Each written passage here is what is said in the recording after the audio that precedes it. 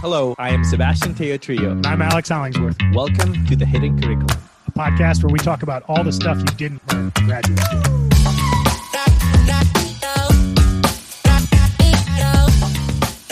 Hello, everyone. Thank you for tuning in today. We have a really cool episode today, but first, let me say hi to Alex. Alex, I haven't seen you in a long time. How you been? I know, it's been like a week. It's been great. I know we see each other almost every week, but it's been a little bit too long. Yeah, I spent the last week in northern Michigan with my family, just hiking around the dunes and things. Ooh, beautiful. I'm an ignorant person because I didn't realize how much sand was in Michigan. It's beautiful. That's funny. Okay, Alex, like really quick question. Favorite superpower? Oh, all right. So I meant this as a dinner party question for you, which was what superpower would you prefer between invisibility or flight, if you have to pick?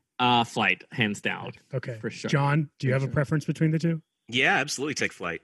Okay. Yeah. I'm also flight. I think I don't remember where I saw this first. I think it was like Malcolm Gladwell, which was like basically like, are you an introvert or extrovert? What is that? So which are we? I think we're all extroverts because of our thing. Flight. That's interesting. Huh. It's just meant to be like a simple. I just like really don't like flying like in planes. I'm afraid of flying in planes, and so if I can survive, then that would make things a lot better. But if I become invisible, it doesn't help me. What if it's more turbulent? Personally, like if you're flying on your own and you shake. But I can control it, right? I think my fear is about control, not about statistical probability of dying. Right? So, okay. Well, today we are talking about how faculty can get their grad students ready for the market, and also some tangential questions on job market related questions. And our guest, very excited for this, is John Cawley. He's a professor in the Department of Policy Analysis and Management at Cornell and the Department of Economics. He's also the co-director in Cornell's Institute of Health Economics, Health Behaviors and Disparities. His research focuses on the economics and risky health behaviors, in particular to those that are related to obesity. Personal note is that the first paper, not the first paper that I ever published, but the first paper that I ever worked on was basically a follow-up to John Cawley's paper on JHR in 2004 of obesity. Oh, cool. Yeah, so I know him from far away, but it's great to talk to him. John, how are you doing today? Great. Thanks very much for having me, guys. This is really nice. And awesome. I really like your podcast. It's a really nice service to the field. Oh, thank you. Thank you. So we like to ask our guests to tell us a fun fact about yourself. What's your fun fact? Yeah, so I guess my fun fact is like a really formative experience for me was being an exchange student to India when I was 16 to 17 years old. So moved to Mumbai and lived with 3 different families and just had a wonderful time. It was a real sort of growth experience and learning about a new culture, seeing a wonderful part of the world. And it turned out to be important in ways I couldn't have foreseen. So, one of the families I lived with was a Muslim family. And so after 9/11, when there was a lot of, misconceptions in the U.S. about Muslims, that was a really important, background to have is knowing. What year was this? So this would have been 86 to 87. Okay. Wow. And so it was wonderful. And, just really, appreciating that, people are the same all over the world. We're all part of the big extended family. Yeah. And was that a wonderful time. Was that a choice, Mumbai, India, or was that assigned? So the country the way it worked is that you ranked the countries you wanted when you were applying for the Rotary Exchange program. And so the funny thing is like a lot of people were wanting to go to Italy and Australia. And so like people, and so they had this dinner and they would announce where people were going. And so people would, they would open the envelope and say, "You're going to Italy." And people would be like, "Yes."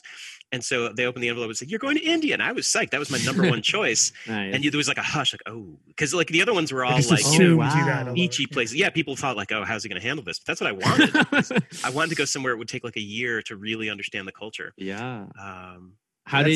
Oh, sorry, go on. I would say that sounds surprisingly like the medical rank system where they all open them together and it's sort of like joint happiness or like very sad experience in front of everyone if you don't get where you ranked. Mm-hmm. I'm curious about the cuisine elements that you brought back. Like, do you now have this tradition that you eat like certain food that you learn how to make there or...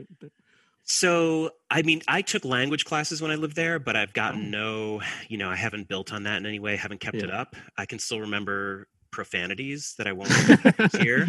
I can do this thing where I can snap my fingers like this. Oh my gosh, you guys should see it live. Yeah, so that's like an unusual thing, I think. Wow. That's like a good way to discipline your kids too. I feel like, I don't know. Yeah. Just like they know it's coming now. Have you gone back? I have not had an opportunity to go back. I would love to go back. I mean, here it's completely different. Like when I was there were really almost no Western brands at all, like cars or food or anything. And I guess now it's just very, we're all part of the monoculture now. Yeah, that's true. That's very true. Awesome. So that sounds like a nice place to sort of transition. So before we get to the topic of the day, which is going to be related to job markets, in particular, how you might think of preparing a student for a job market, for the job market if you are a new assistant professor, we'd like to give John an opportunity to share something that he's working on or something that he's interested in with our audience.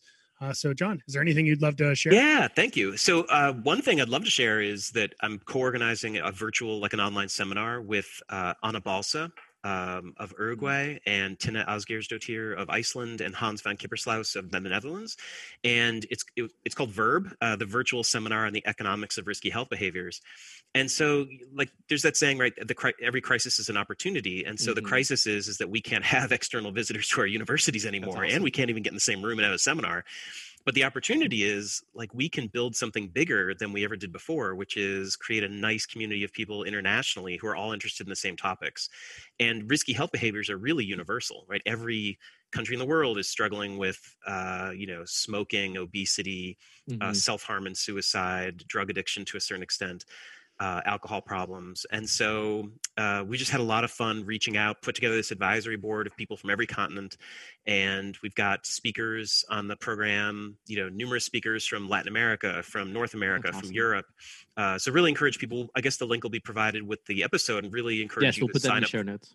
Awesome. And then people can register and you'll get the links to the seminars. And so the idea too is to, not just invite like the most senior people in the field who are just super famous and don't need another seminar, but like invite early career people from grad students through assistant professors, postdocs, and give them an opportunity to get great feedback and great exposure. And the seminar lineup is great. So it looks like it's full all the way through December already. So you can go on and see the speakers' bios, and in some cases even links to the papers. But in every case, it looks like there's a title. And this stuff, it looks really interesting. Some of these papers I'm familiar with and they're really good. And some I'm not, but I want to be more familiar with from looking at it. Excellent. And yes, we got with a range of topics like alcohol abuse, the opioid epidemic, obesity, smoking, all sorts of risky health behaviors people are interested in. Is it call for spring already out? So people should definitely contact anybody on the advisory board, any of the four organizers, and we are happy to, figure out a way to schedule you. Okay, oh, wow. Great. I just looked at the advisory board. I was about to say, this is like a journal level advisory board. Like a lot of people. That's great. So aside from a great researcher, I believe John is well known for his work on the job market guy. So if you don't know this, just Google his name and job market guy. And this is a guy that he's written for, I don't know how long, but he also updates it every year with new information. And that's kind of like, part of the things we'll talk about today. But given that context, we want to ask questions of the job market, maybe in a different angle that they don't touch on their guide or other places. But first, let's start at the beginning. Can you tell us your interest in learning about the job market and how that came about? Well, sure. So it was very much a self-interest in the beginning. So I was in grad school, and there really wasn't any kind of systematic way of sharing information about the job market with grad students. You would just kind of, muddle through and hope that somebody at your university would, take the time to fill you in. There wasn't a lot of preparation before you went on the market. And so I just thought, I'm going to need all the help I can get. And so I started taking like really copious notes, and I would ask the people who were on the market ahead of me, like, what was your major takeaway? What did you learn from this? What do I need to know? Awesome. What are important resources? And so I compiled all these notes, and I wanted to do a postdoc. And so I had a feeling I could be back on the market again in 2 years and need to go through this again. So that was another reason to keep good notes, is I'm going to have to revisit this. And so that's what I did. And so just kept building up these notes whenever I would talk to somebody new or come across a new resource. And so I shared it with a couple people, including John Siegfried, who was the Secretary Treasurer of the AEA. And so he gave me some really helpful advice, and then told me that, if you do these other things, then, we'll post it on the AEA webpage. That's awesome. And so that's kind of the beginning of it being the guide to the job market on the AEA site. and yeah, just continue to update. And it's amazing how much things have changed. Like, Right. It's changed really dramatically in 20 years. What? So the first one was 20 years ago, to the year 2000? The first one that was posted might have been 03. Oh, three. That's my guess. What is like one or two of the most drastic change that you've seen or recall? I mean, so I first applied for jobs in 1998 to start in 99, and you had to mail everything, like every single application. And so people were spending over $100 just on postage. Wow. Yeah. And yeah, so now of course we have these electronic clearinghouses. Back then, Joe only came out once a month, and now the jobs are posted continuously. Wow. Okay. That's interesting. Yeah. In 2015, I was still mailing a few applications though. So that hasn't Really? totally gone away. Yeah. Oh, I don't think I mailed anything unless I'm forgetting, but that's crazy. No. And things change. And obviously this year is probably one of the most maybe different ones for different reasons, I guess, but, and I'm sure there'll be other innovations. Okay. So obviously this guide has a lot of really useful information. You should go check it out. And every year, I think John makes an update on new information. But let's get into other tangential questions related to this. Alex, you wanna start us off? Yeah. So something I found your guide really useful, and also speaking with other people that had done well in the job market or had at least been on the job market really useful as well. But something that sort of struck me when I started as an assistant professor was that I didn't really know how to best train my students or prepare my students for the job market. And perhaps that's because this guide and lots of information is really well suited for an economics audience. And I'm at interdisciplinary school where students get jobs in all sorts of different places. But it became sort of immediately clear to me that like training to have a good job market paper and go on the market is different than pushing a student in that direction. So I was wondering if there are any tips that you might have or accumulated wisdom that might be like sort of obvious things you should be doing as like a new advisor. And I don't necessarily mean like you're going to be someone's primary advisor, but you're just maybe a committee member or interacting with students when you first arrive. So that's a great question. And I guess I want to preface it by just saying, like, I don't think there's a single best way to advise, right? It's just like there's no single best way to have a friendship or a marriage or to parent someone. So I don't think there's a single right approach for everybody, but here are the things like I do think matter in like my experience. So one thing is just to be starting at the very beginning is like try and make good decisions about who you agree to advise, right? And so, sometimes it's obvious the person's working in an area very, very much related to yours, but in other cases, right, it might be like a real stretch, and you should really think about whether you're the right person in the department to be doing this as opposed to somebody else, because you might feel like, well, who am I to say no? But if in the end you're not the right person to be, helping them make their work better and guiding them towards their goal, then it could really not help them at all. But assuming that you're, it's a good match, then starting from the beginning, like make sure that they're getting the right coursework. So try and give them good advice. Like what I think matters a lot is like as an empirical researcher myself is like matters is econometric methods. And so take a lot of classes and not just like theorem proof econometrics, but like how to do it econometrics. Get practice writing papers and giving seminars. Like it's never too soon to start getting on your feet, and hopefully in class, hopefully the classes people take like prepare them to like write papers and get up on their feet and present and respond to questions, get used to speaking clearly, responding to questions, thinking on your feet.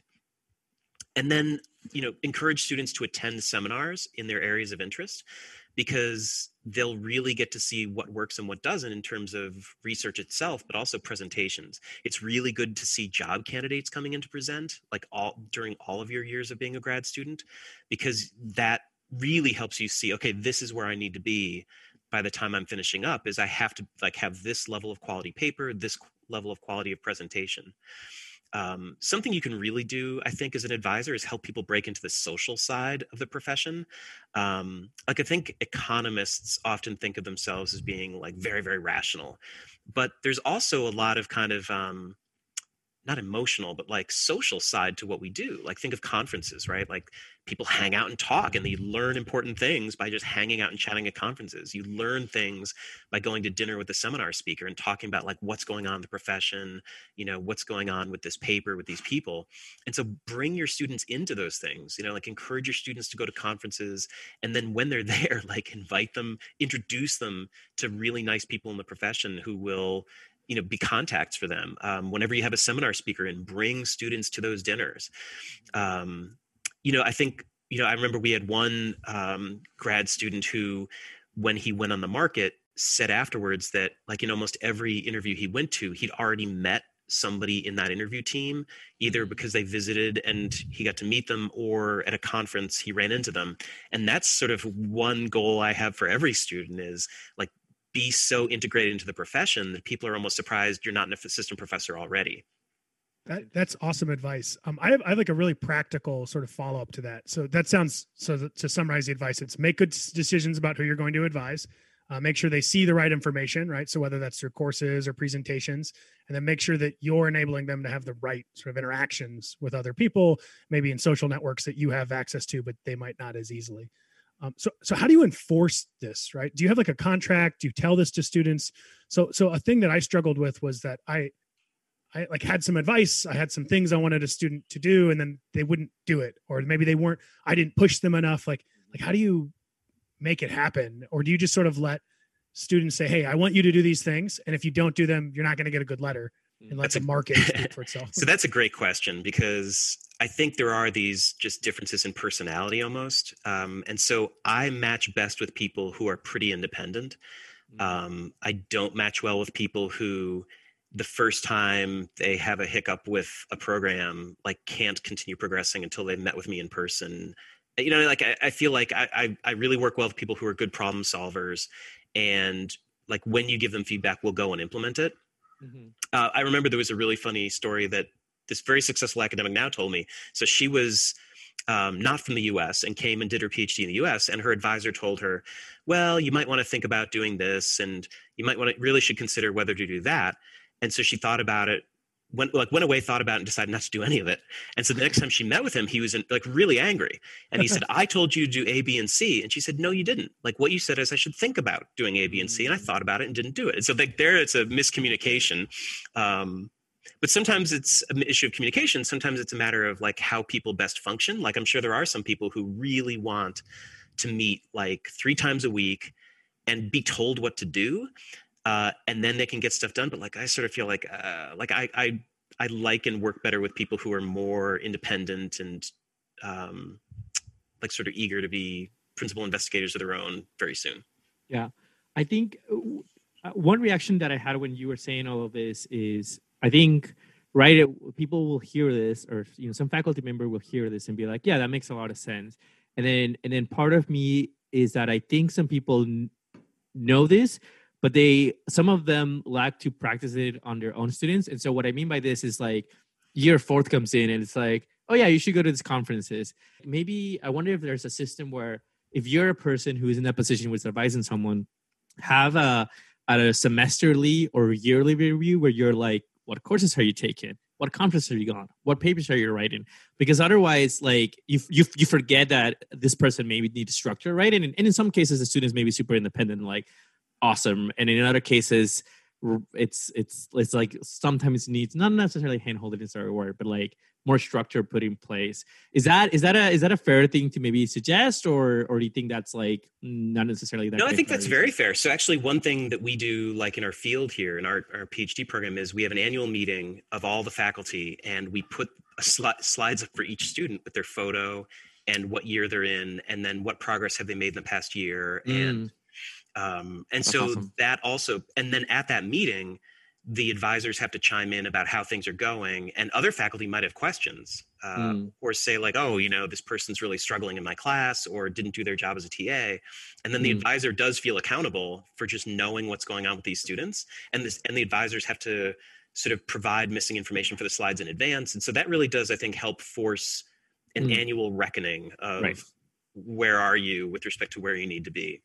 I like that quite a bit. Like, so I'm at a pretty big institution, and I often will get people who will be like, oh, one of your students placed at our department last year. And I'll look them up and I'm like, I have no idea who this person is because, they're in public management, and I have never really interacted with them. And just to know who's in your department could really have potentially opened up doors for the people too, for the non-advisors of those students. And in Cornell, do you get advisor formally from the first year or second year? No. So the director of graduate studies is your temporary advisor when you enter. Okay. And then during your second year, you should be shopping around, talking to people, and starting to choose your committee. But you can still change your committee after that. Okay. So it is a more informal relationship that then, because when you were talking about that meeting and it's like, oh, who's that advisor? That wasn't like created formally. It was created a little bit more informally. So, so the advisor is the person that they've chosen to be their committee chair. Okay. For later. And then the other advisors chime in as well. And another reason that that's really important is one thing we saw in the past is there would sometimes be surprises, right? Like, so suppose you guys assume that, you know all the people in your field. Like, so you think, okay, I know all the health people. And then you go to the meeting to hear about the job candidates that year. And all of a sudden there's somebody calling themselves a health economist who's never taken any of your classes and has none of you guys on their committee. And that's not a good feeling for anybody. And so these annual meetings also make sure that students are talking to the people they should be talking to and not trying to like claim to be something they don't have training in. That's great. So I have another sort of related question. When you were talking about making sure that you have a right fit with the graduate student, I feel like that buttresses well with advice I've heard before, which is don't write a letter of recommendation for a student unless it's going to be a great letter of recommendation. And that like this sort of trying to pre-match on fit better ensures that you're going to be able to actually, like if I were to try to be an advisor for a theorist, I'm not really in a position where I could like evaluate their paper, whether or not it's going to like be a top 5 worthy paper or something like that. So I don't really know where to get training and how to write a good letter of recommendation, right? Like now that other than reading previous letters of recommendation that people have submitted for sort of job applicants. So something I think matters a lot is, so just remembering that it's all a two-sided match, right? So just like there's no person who's the best husband or wife for everybody in the world, there's no one job that's perfect for everybody in the world. And so the letter ideally describes who the person is and what kind of jobs are a great match. And, making that clear in the letter, and so making sure from the student's perspective what they want to be and where they want to match, and then making that clear in the letter, and then making some comparisons like, this student is as good as our other students who have placed at XYZ, and in my experience among my advisees, they're as good as 1, 2, 3, and I think that their job market paper is good enough to place in journals like, this, that, and the other. Right. And so I think like those kind of really specific information about that person and their match is really helpful. So I don't think, like, sometimes universities talking about like having rankings of students for the market, but I don't think that makes any sense. Like, it's not like there's an ordinal ranking of students that translates to an ordinal ranking of jobs. Right, because you're just talking about the matching thing, right? Otherwise, right, it would just, right. And so I think that's really important for advisors too, is to like reassure your advisees, like, this is about your life. It's not about my hopes for you. And so, because grad students are sometimes afraid, they say like, I don't want to go into academia, but I'm afraid to tell my advisor because I think they'd stop investing in me and they'd be annoyed with me and they wouldn't write a good letter. But by reassuring people, they can then open up and tell you like, I think I want to go into the government or private sector or policy. And then you can really tailor that letter so it's specific to what they want to do. And like lots of sectors out there are worried about being used as a backup plan for people who really want to go to research universities. And so seeing in the advisor's letter that this person's first priority is to go to a central bank, is to go to industry, that really is valuable information for them. Right. Because it's credible, because it's in the letter and everybody's going to see it. So we had another guest on recently where we talked about working in a non-academic environment and then transitioning back to an academic environment. And a question we talked about there that I think would be interesting to get your feel on is how often when students express opinions like, oh, I want to work at a central bank or, at a, I don't know, an economic consulting firm, how often do you think that they're correct even when they think that they want that? Does that make sense? Okay. It definitely varies. Like sometimes you'll see people who, for the past 3 summers have been interns or RAs at different central banks, and they say they want to go to a central bank. I'm very confident they know what they're talking about and they know their preferences. But I think there's tons of people who just don't know all the incredibly varied things you can do with an econ PhD or an econ adjacent PhD. And by that, I mean public policy, health policy. There's all sorts of PhDs that are very close substitutes for econ. And like, there's such demand now in industry, and there's such cool jobs available at Twitter, Amazon, eBay, all sorts of great places, and great jobs in in government. And like my philosophy, and I genuinely think it's true, is that there are great people everywhere, like really smart people, really nice people you'd love to work with. And they are at the census, they are at mathematical policy research, they are at small liberal arts colleges. Abroad too. Yeah, absolutely. Yeah. And so people really should cast a wide net and not narrow themselves prematurely. But to the extent you do know, like I definitely want to go to a teaching institution, that's really helpful for helping make that match.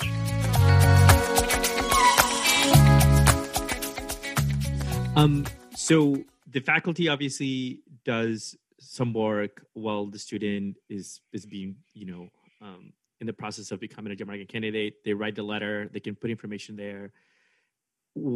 Is there like rules or recommendations on when you grab the phone and tell that institution, hey, this person really wants this job or something like that? How does that seem? Yeah. So like I ask students to show me the list of places they're applying and sort of talk about, because that's also helpful too, to really see like, okay, what are you interested in? And then sometimes things jump out like, oh, Indiana, like I know Alex there. I could place a call and let him know that this person is a really good match. So yeah, you can reach out. But I think also too, like one thing that is important is credibility. And so I'm going to know Alex and I'm going to be his colleague for the next 20 some years. And I'm not going to burn him by pushing someone on him that's not up to the job. And so, you do have multiple responsibilities, and it's about promoting your students what you should do is really focus on the places that are the best match and not like, I'm going to try to ram this person down somebody's throat if it's not a good match. Yeah, and it's something that I struggle with sort of as a new faculty member that's getting easier, but is still difficult, is making some of these comparisons or drawing from experience. So like I've had some undergraduate students before that I'm like, oh, wow, this undergraduate student's really good, but I haven't sent a lot of undergraduate students to, PhD programs and things like that. So I've yet to see my own judgment and expectations sort of pan out one way or the other. So what I did is I just went and asked senior people when I was in the weird situation. Do you think that's an okay thing to do, or will that lead to too much like homogeneity? But too much. Will that make letters too identical? No, say the word, Alex. Say the word. No, I'm out. It's like when affect and effect, I just switched to impact. Okay.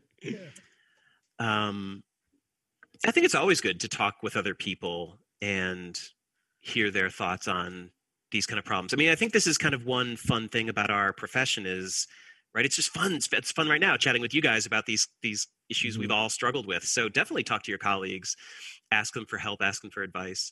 But there too, that's another good example of, I think it's speaking of now, if you don't mind if I go on this tangent of like undergraduates and PhD programs, it's really important to reach out to a diverse set of undergrads who might not be thinking about PhD programs or who might not know what they are. Absolutely. And encourage first generation students, underrepresented minorities, women, and encourage them to think about this as an option and to explain what it is. And this is, I've mentioned before, like econ adjacent PhDs. I think that is a really good option for a lot of people because there's sort of an arms race now to apply to econ PhD programs. Oh gosh. Where people are doing these pre-docs for a couple years. Pre-docs are just RAs, right? Is there a difference between RAs? Yeah, RAs, right. But I think the implication too is that you're probably taking classes at night, like taking some math at night or econometrics or grad micro. That's a lot of work. Yeah, it is. It is.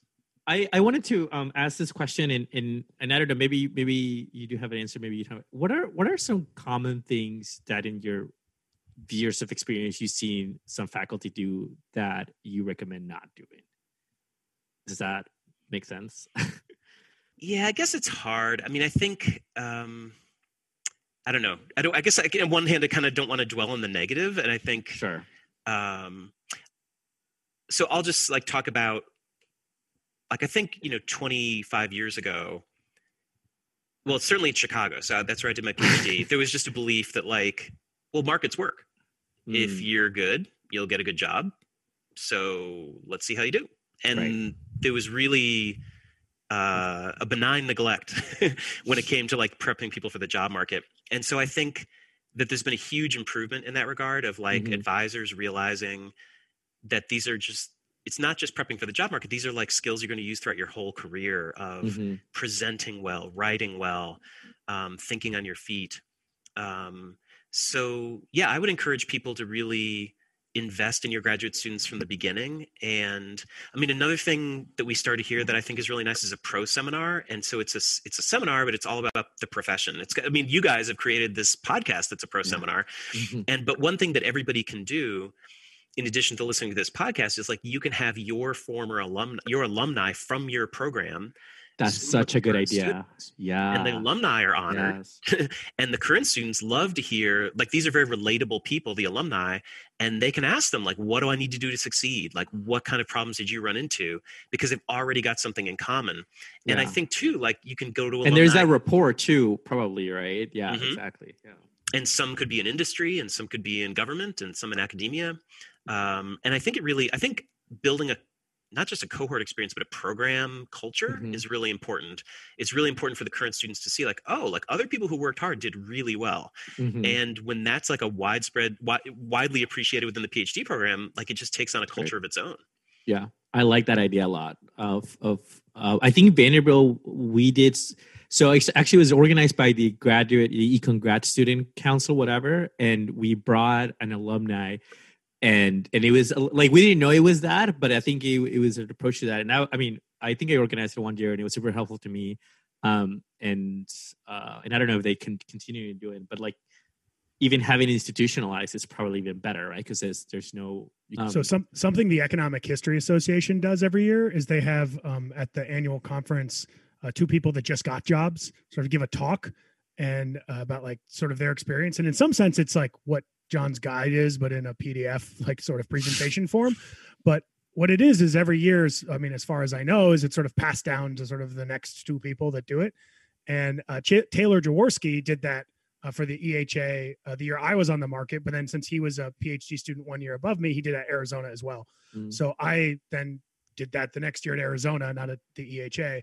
And I'll post a link to that sort of set of PDF slides. I mean, granted, they're from 2015, but they're sort of broadly useful. There's some personal information in there that I'll try to strip out, so might sort of be missing. But sharing that sort of your own idiosyncratic experience is useful, but learning from lots of people's idiosyncratic experiences, I think, is more useful. And I view this document as sort of an agglomeration of many of those experiences. And I think sometimes faculty forget that there are some students who may not even know how the job market process goes, because like for us, it's like, of course, everyone knows, but there's a lot of people who like actually have legit questions about just the start of the process. And some institutions have it institutionalized where it's like, you're going to learn about the process and some don't. And so that's another, I think, thing to keep in mind, that like your student may walk into you not really understanding the process very well. And that's something to be absolutely aware of. One other thing that we found worked well is so for our local health econ seminar, when we could meet in person, we did speed mentoring. And so like once a semester, once a year, you just literally every 5 minutes a bell goes off and a student moves to another faculty member and just gets to like know them. And the student is supposed to say like, here's what I'm interested in. And even as a first year, you can just say, I don't have any questions yet, like research questions yet, but I know I'm interested in health or environment or. I like that a lot. And just the faculty get to meet, 9 or 10 people in an hour, and the grad students get to, meet as many faculty. And I think that's just really good for keeping up with how people are doing. It breaks the ice. So next time you see that faculty member, you can chat with them because you've already, had words with them before. So that's worked well. And just sort of a shout out to AshEcon. So AshEcon has been doing this, and I think maybe APAM as well, but certainly AshEcon has been doing this at an even broader level at the conferences. They've been doing it for new assistant professors or sort of more established researchers. And I did that, and I found it really useful, not just to practice my spiel, but to see what sort of random feedback I get from really smart people that are volunteering their time. So kind of to shifting things a little bit, John, you recently been part of the AA ad hoc committee on the job market. Can you help us understand it a little bit? What's the goal of the committee and what is the committee going to do or suggest? Yeah, so this is the third AEA committee on the job market I've been a part of. So the first one is the one that created the signaling mechanism and the scramble. And then the second set up the Joe Network Electronic Clearinghouse. And then this one, it's really created. It's like the Vatican Council then. Everything shifts Vatican II. So this time the focus is really, so it's really like the COVID shock led to this realization of like, wait, why don't we have better data on the market for ourselves? Because instantly, as soon as the COVID shutdown happened, everybody wondered what's going to happen to the number of jobs. But the weird thing is, like, we weren't, okay, so we knew the number of jobs advertised in Joe, but we didn't have a number of people on the market or how many applications they filed or how many interviews they got. And so that is part of why the committee was formed, is to systematically collect that data and hopefully collect it every year, on an ongoing basis and share it with people. Like, here's how many people were on the market. Here's how many applications they filed, how many interviews they got, how many flyouts, how many offers. But then also, given this year, we're also trying to keep track of what's happening on the demand side and like what's happening to the number of advertisements and listings in Joe. Sorry, they're not advertisements, they're listing. The number of listings in Joe and the number of jobs on Joe. Right. And so right now the committee's main goal is to like data collection, or is it gonna do like provide some suggestions or something like that? So we did a webinar in two parts. Like, there's a pre-recorded webinar that provides basic information about the market to everybody, and then there was an interactive live part that's recorded and available now, which was Q&A. And we're also releasing data on Joe, comparing it to previous years and talking about the decline in the number of listings so far. And then we're in the process of coding up a survey for last year's job candidates, and we'll be surveying this year's job candidates as they progress through the stages of the market. So that way we're going to be able to make comparisons of this year relative to last year. And then hopefully it stays in place. And then there's just on an ongoing basis, this information released about the market. So that sounds like an awesome sort of future service to have all this data. But I think a lot of people who are on the market this year are super concerned about the low number of postings. Sure. To your extent, do you think, do you get the feeling that universities are waiting out to see what the financial impact is going to be, and there might be a lot more in October, or is it just like, who knows what's going on?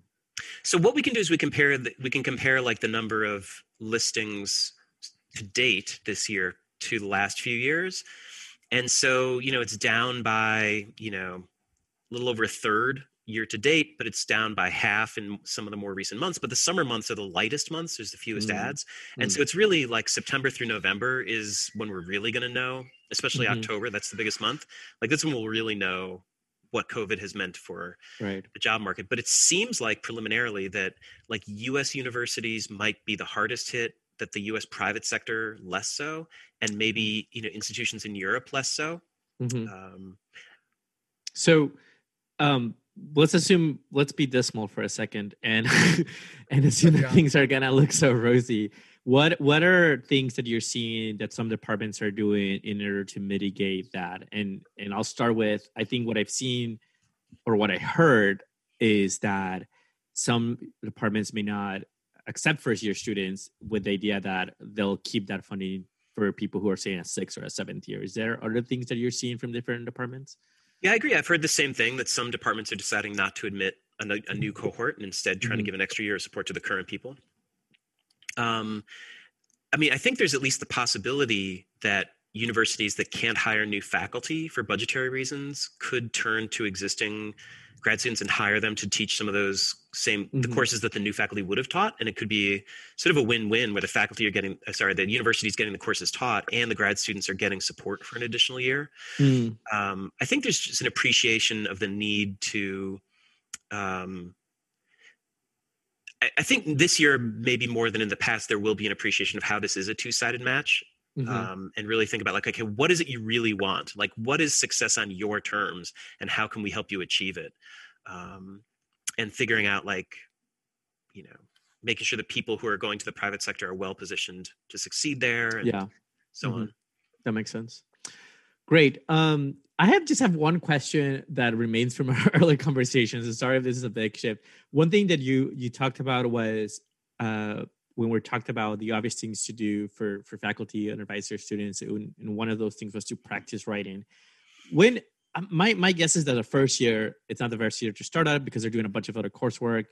Is maybe second or third year the best time to start? And also, how do you start at from your advisor to the student? Do you say like, give me an idea, or do you say like, replicate his idea and try to write a paper? Like what are useful exercises for practice writing, I guess?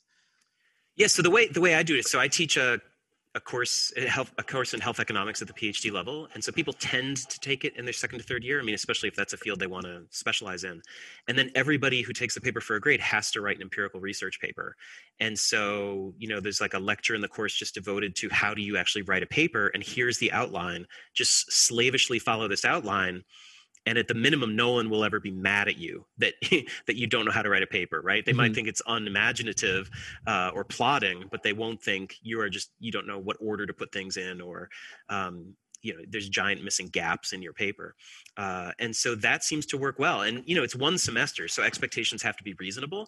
But that's just, and also everybody creates a research poster. That's one I'm setting aside for this year, just because we used to have a physical poster session where the faculty would come and give them feedback. So you write a paper and you also give a seminar. That's great. That's awesome. And also a lot earlier, you describe for the whole class, here's my research idea, and people give you feedback. And so it's almost kind of like a conference. It's like, but this is embedded in the class, correct? Mm-hmm. I see. So maybe think about organizing some of your classes like that, or if not, if you don't have that opportunity, then maybe creating those environments in other ways in your own department. Yeah, and talking about like creating a culture. So when you do it long enough, then you can have a slide that you on the introductory part of the course where you say these are the students who took this class, who then published their paper for this class in economics journals. Oh, fancy! Yeah. That is awesome. That's kind of fancy, right? So so Barton Willage is a former grad student co-author who's at LSU, and so like the paper he started in the class came in second in the IHEA best paper contest. That's awesome. Yeah. So and shout out to Barton. He's my co-author too. So hi, Barton. Great guy. Also IU. So there we go. That's right. The trifecta here. Oh, really? Yeah. Barton went to IU. Oh, wow. Yeah. That's awesome. Awesome. So, John, do you have any additional comments or hanging thoughts before we sort of transition to our closing? I mean, I guess one hanging thought is that now that I'm a parent, there are these kind of parental instincts with respect to teaching and advising, in the sense that it's not about you, right? It's about creating independent people who can succeed as they define it. And I love that. So there is just like a really warm glow to seeing students, grow and succeed and be successful. It's a really rewarding thing. And I guess I would say like the time you put into it is well worth it. So every week we like to give some piece of advice, a book, a quote, a state of command, whatever it is. So John, we're wondering if you have a recommendation or tip of the week you'd like to share with the tens of people that listen to this podcast. Sure. So I'm assuming people want something a little uplifting these times. So what I'll recommend is this Netflix documentary called Love on the Spectrum, which is just this really sweet, wholesome, cheering exploration of people who are on the autism spectrum who are looking for life partners or love or companionship. And so what makes it so striking is because they have Asperger's or because they have autism, they're kind of incapable of deceit. And so they go on dates and they are just completely honest and completely vulnerable. Wow. Which is just so sweet. And it just really makes you feel good about human nature. I highly recommend that. That's awesome. Let's check that out. I've seen it in recommendations, but I haven't had a chance to watch it. So, but that's a really good endorsement. All right, Sebastian, what about you? What's your tip? So my recommendation of the week this week will be the following. So there's this idea called environmental design for productivity, which basically says that if your environment is not conducive to being really productive, you get a lot of distractions and that kind of sucks. And obviously there's things that you cannot control. Like if you have kids, then you need to deal with them. And there's some things that you can. So this is one thing that I think is cheap that I feel like helps me a lot. And I should have done it a lot earlier. So I think like even grad students could afford it. So it's getting a monitor arm for your desk. So I used to prop my monitor on books. Yes, Muscalel. And other things, to get to my eye level. Is useful. And I was like, I don't need to buy a monitor arm. This is silly. But I mean, it would truly cost $20. And then I finally did it this past year. And it truly makes your desk a lot more useful and easier to clean and make things like, once things start cleaner, I feel like I want to be more productive. So just invest on a $25 monitor arm. Do it. You'll be thankful for it. That's my recommendation of the week. So Sebastian, I found a more useful book than Mas Kalel. My wife is a cardiologist, and she has this one right my here. Gosh, that is almost heavy. is 6 inches high. Right, it's Yeah. an enormous book. You could also do that. I'm just kidding. Alex, what's your recommendation of the week? All right, so I've been reading this really neat book recently called How to Take Smart Notes, and I am nerdy. Sebastian and I both love productivity tips and things like that. And I highly recommend this book if you're at all sort of inclined for those things. It's by, I'm going to mispronounce his name, but Sonke Arhens, and I'll put a link to the book, the Amazon link in the show notes. And basically what he does is he walks through this system, and it sounds way more complicated than it is because it has this German name called Zettelkasten. And it's by this sociologist, Nicholas Luhmann. But it basically was a big box of index cards that this person kept notes on everything that they read for academic purposes through their whole life.